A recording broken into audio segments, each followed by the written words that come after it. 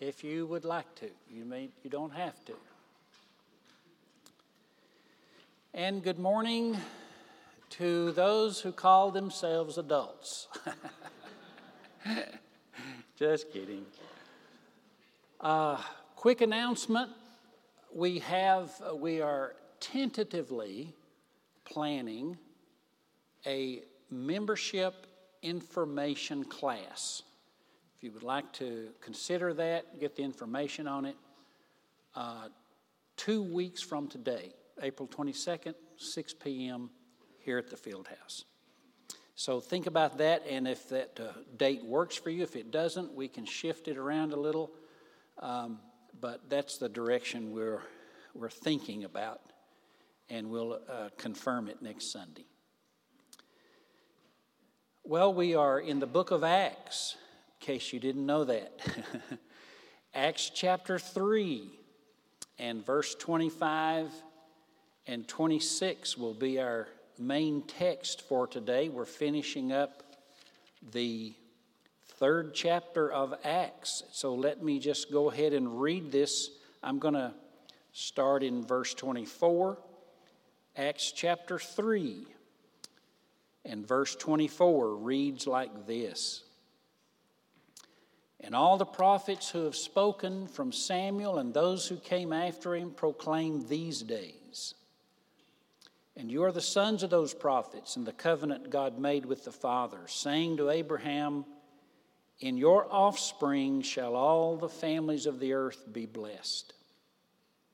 And God, verse 26, having raised up his servant, sent him to you first to bless you by turning every one of you from your wickedness. Well, we've been looking at Acts 2 and 3 these last few weeks. It is still the week of Pentecost.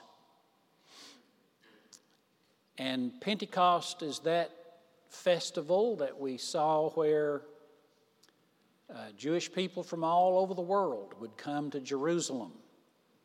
Tens of thousands, probably hundreds of thousands, would attend this festival which celebrated the giving of the law. And of course, on this day, the new covenant was initiated by the giving of the Spirit, the new law of life. And Peter took opportunity to preach whenever he could. And as they were going into the temple on one particular day, it says that a lame man was sitting at the gate. He'd been there for many years. And God's power came upon them, and Peter and John laid hands on him and healed him. He was so excited, he began to jump up and down and run around and leap for joy. And that caused quite a stir, so a crowd began to gather. And Peter took the opportunity to preach another sermon, which he did. And he said to them that it was Jesus that had healed this man, the risen Christ. And that this Jesus had been predicted in the Old Testament. He had been predicted by Moses, that he was the Messiah promised by all the prophets. And it's interesting to me, as and here in our text we read this morning, he's quoted all the way back to Genesis. In verse 25, he quotes a verse from the book of Genesis chapter 12.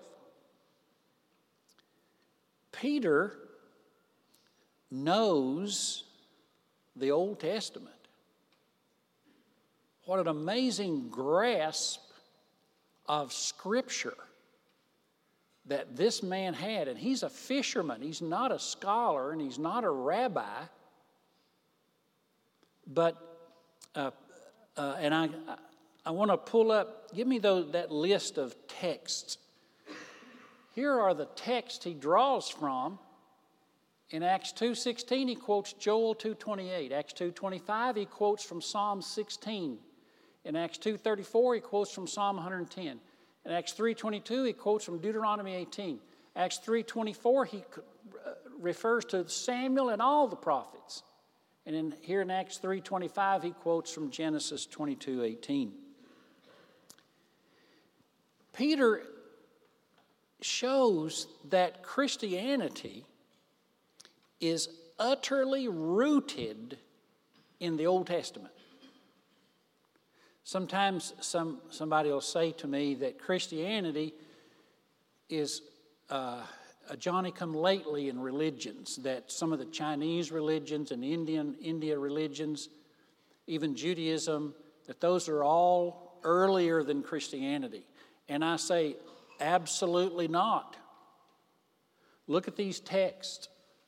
Peter is anxious to show that the faith in Jesus Christ, the Christian faith, is absolutely rooted and founded on the Old Testament, that there's nothing earlier than the Christian faith.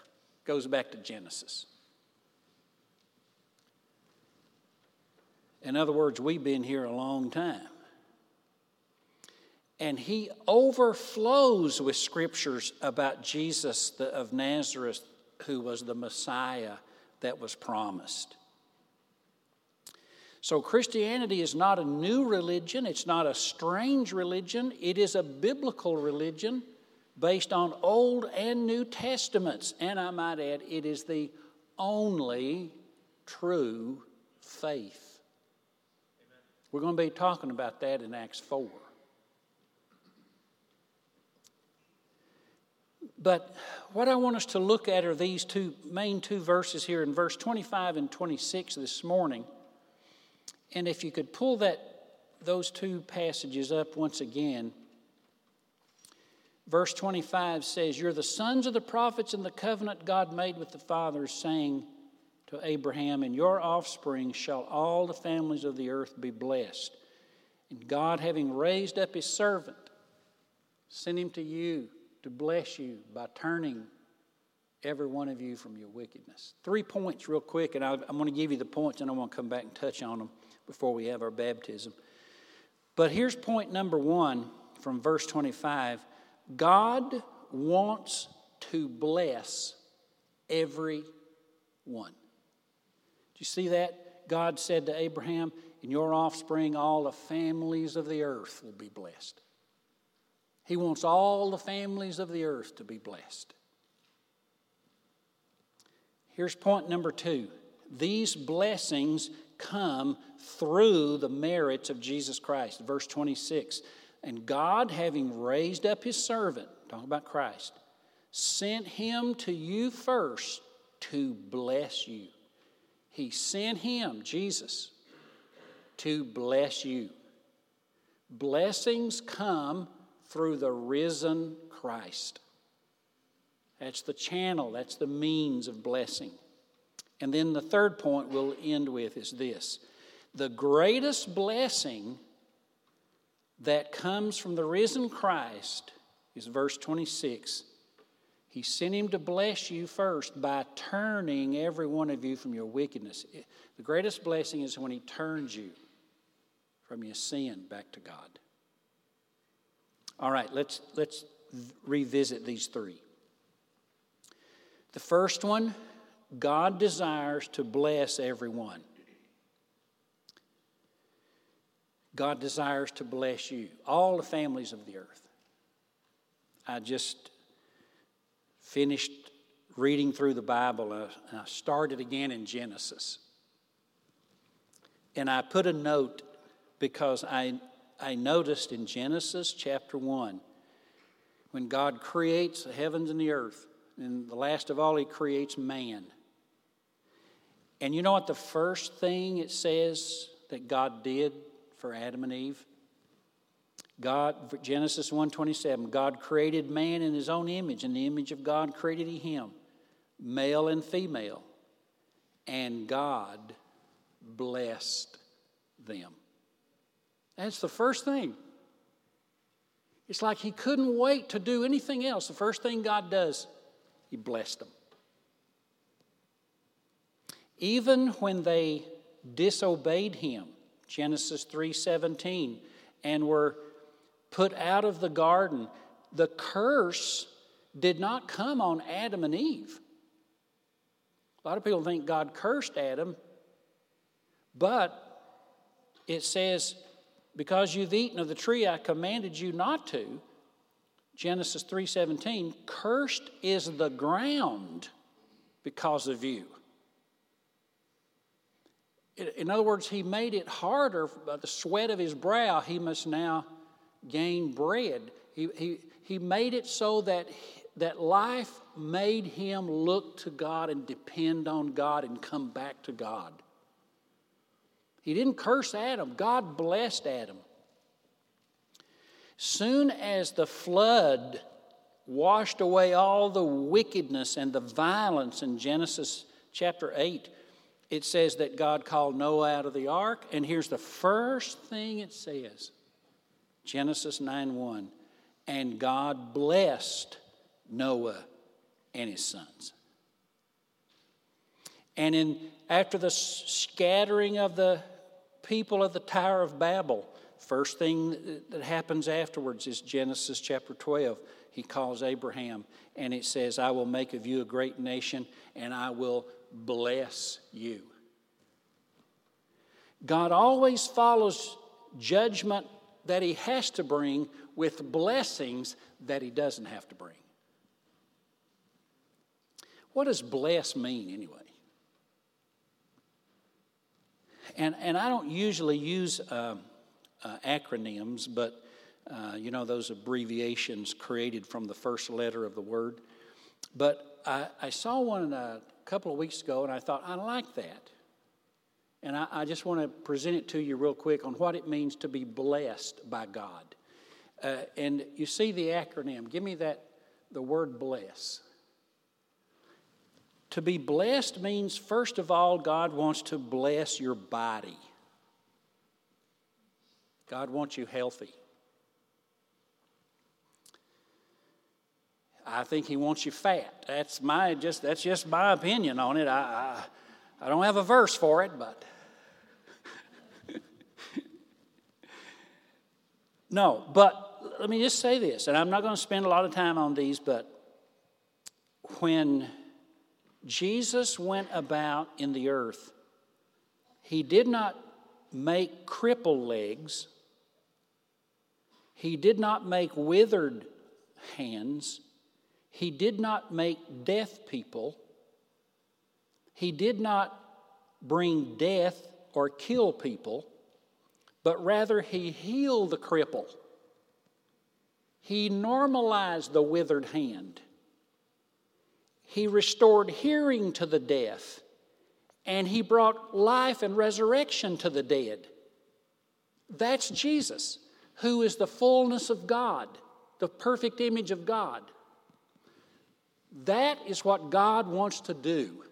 What sin has cursed, what Satan has ruined, what the world has blighted, God wants to bless and heal and restore. Praise God. God is good.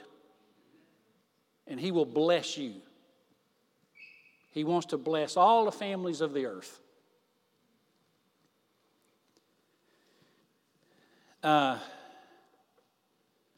He wants to bless your work, your labor.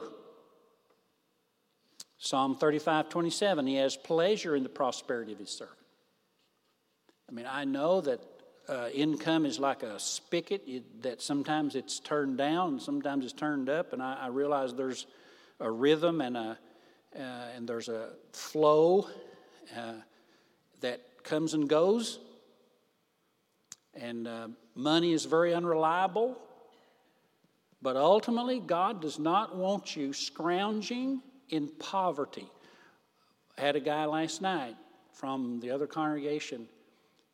He said, I haven't eaten in 3 days.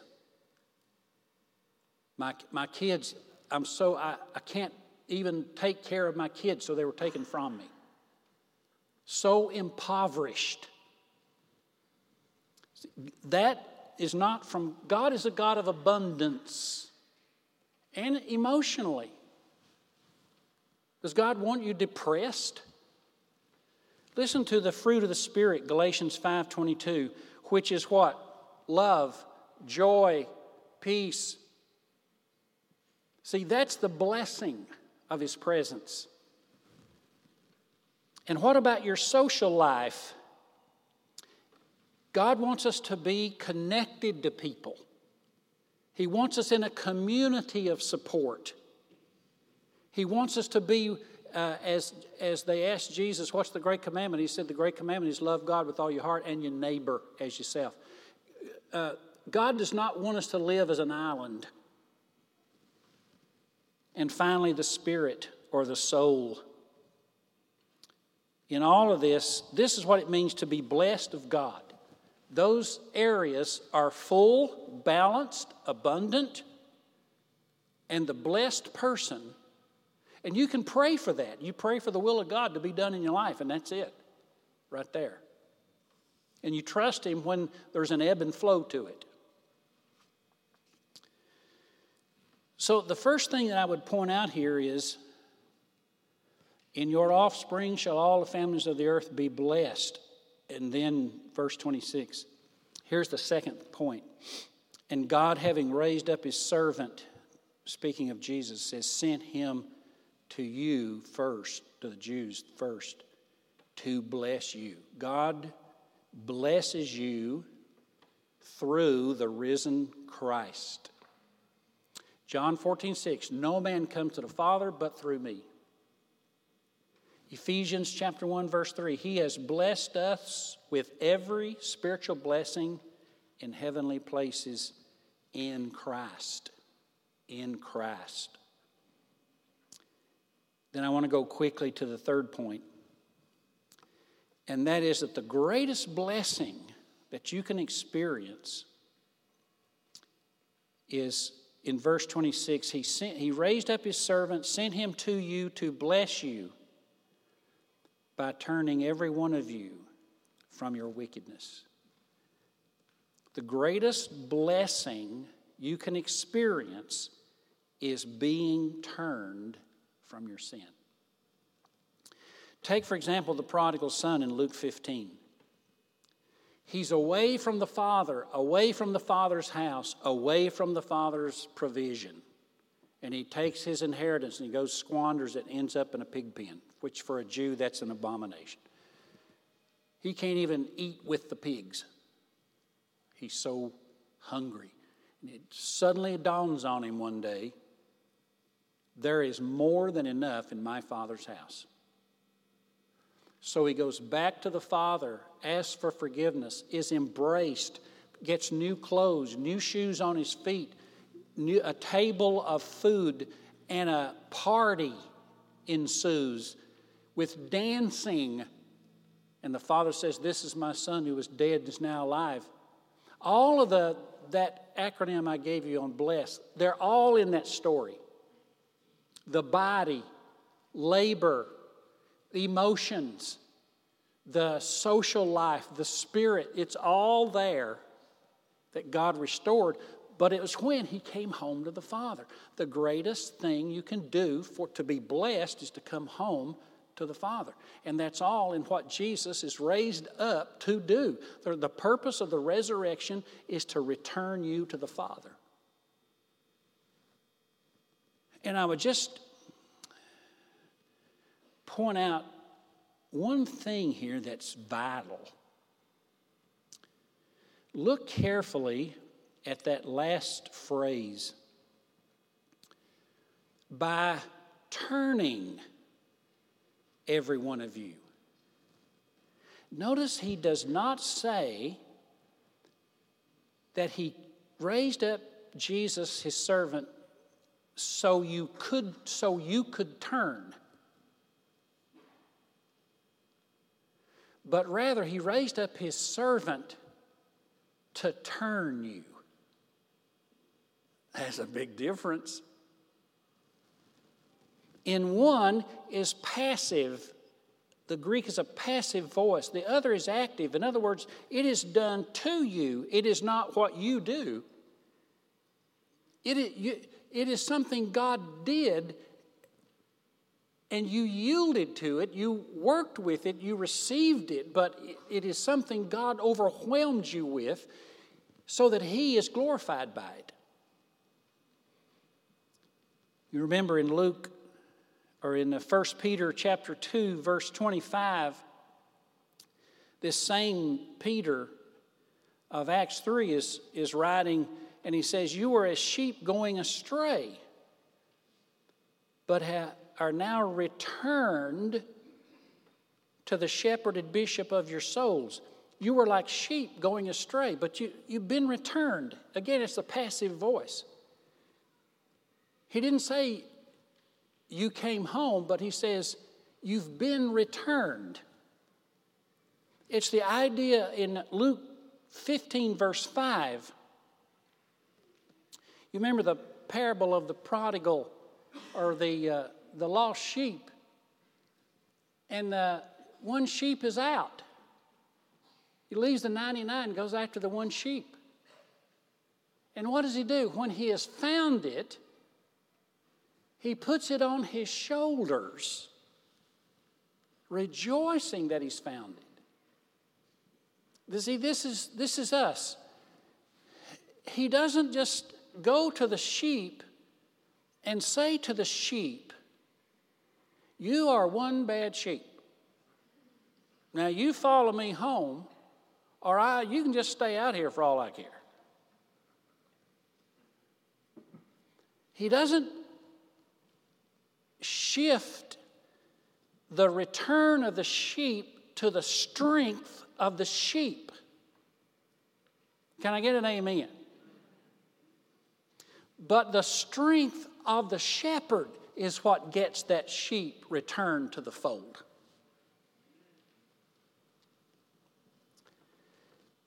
It is the same way in the Old Testament. Reading in Jeremiah some months ago, I read this verse. This is the King James Version. And this is worth pausing and looking just to comment on at least. Ephraim, which is one of the larger tribes of Israel, had been exiled. And Jeremiah says, "I have surely heard Ephraim bemoaning himself, grieving. You have chastised me, and I was chastised. As an oxen unaccustomed to the yoke," he says, "you turn me, and I shall be turned." What an amazing, Lord, you turn me, and then I'll be turned. That's what Peter's saying here, by turning you. See, he says, "Turn me and I'll be turned, for you're the Lord my God." And after I was turned, then I repented, and after that I was instructed, and he goes on to say, and after that I was ashamed. His feelings finally caught up to his faith. But have you considered that God has turned you? That He has brought you? That His grace was greater than your sin? That His wisdom was greater than your ignorance? That His strength was greater than your weakness? That His victory was greater than your failure, and His life was greater than your death? He turned you, He brought you, He saved you, He delivered you, He resurrected you, because we cannot turn ourselves, we cannot save ourselves. The problem with simply viewing Christianity as a decision is that sin is deeper than the will. The will is bound. Sin is compared to leprosy. It's compared to a plague in the Bible. It's compared to gangrene. It's compared to blindness. It's compared to death. None of these things can be thrown off by a decision. These have to be healed, and miracles must take place. To come to God and put faith in Christ means Jesus came to you and blessed you with the greatest blessing by turning you back to God. Hallelujah! Hallelujah! How many's been turned back to God? Hallelujah! Come on.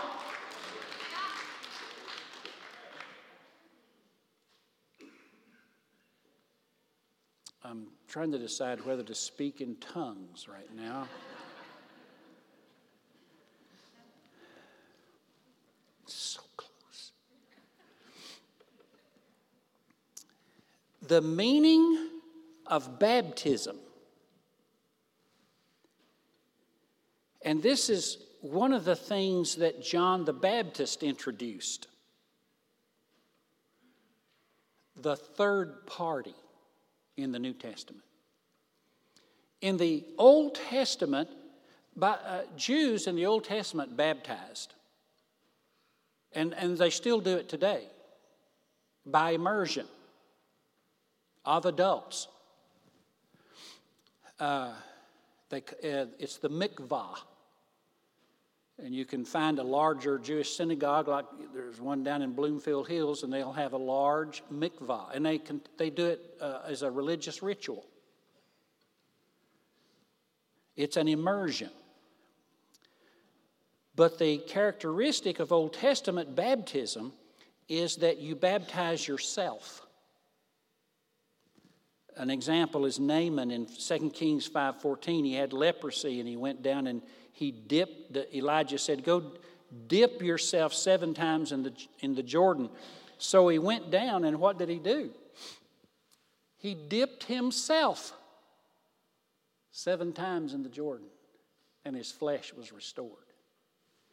But now, what the New Testament does in baptism, and John the Baptist started this, and one of the reasons he got such a crowd was he showed that it is God who actually restores you by showing that the officiant, the baptizer, represents God himself through Christ, bringing you up. Baptism isn't about putting you under. It's about bringing you up. And that only God can do that. You cannot resurrect yourself. But Jews today baptize themselves. Christians in the New Covenant are baptized by another. That is, they are raised by another. Symbolizing that the power of God is what returns you. So today and last Sunday as we baptize, we are symbolizing the bondage of the will and the despair of life, trying to help ourselves, and the defeat and the death that we have no control over. We must cry out, not for help, but for deliverance. We're not saying, God, strengthen my will. We're saying, God, intervene in my life. Amen. Amen.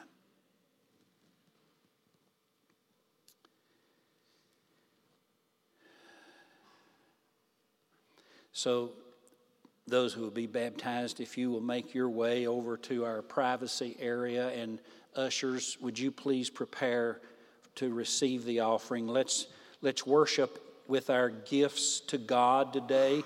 Deuteronomy 16, verse 15 and 16. I've been trying to give you some verses on giving. This is not as clear as it needs to be, but what he's saying here is that I have made you joyful with the work of your hands. I will bless you in all you produce in the work of your hands, so you'll be joyful. So then you should not appear before the Lord empty-handed, as if everything I got I worked for. But he blessed the work of your hands. He made you joyful. So let's not come to God empty-handed today. But let's conclude our worship in this section by giving to God as he has blessed you. Bow with me for prayer. Heavenly Father, thank you today for turning us by giving us of the greatest blessing known to man. You sent Jesus and raised Jesus that he might turn us from our sins. May it be so in our lives this day and forever. And we now bring to you a portion of all you've given to us. In Jesus' name, amen. Amen. Let's worship with our giving.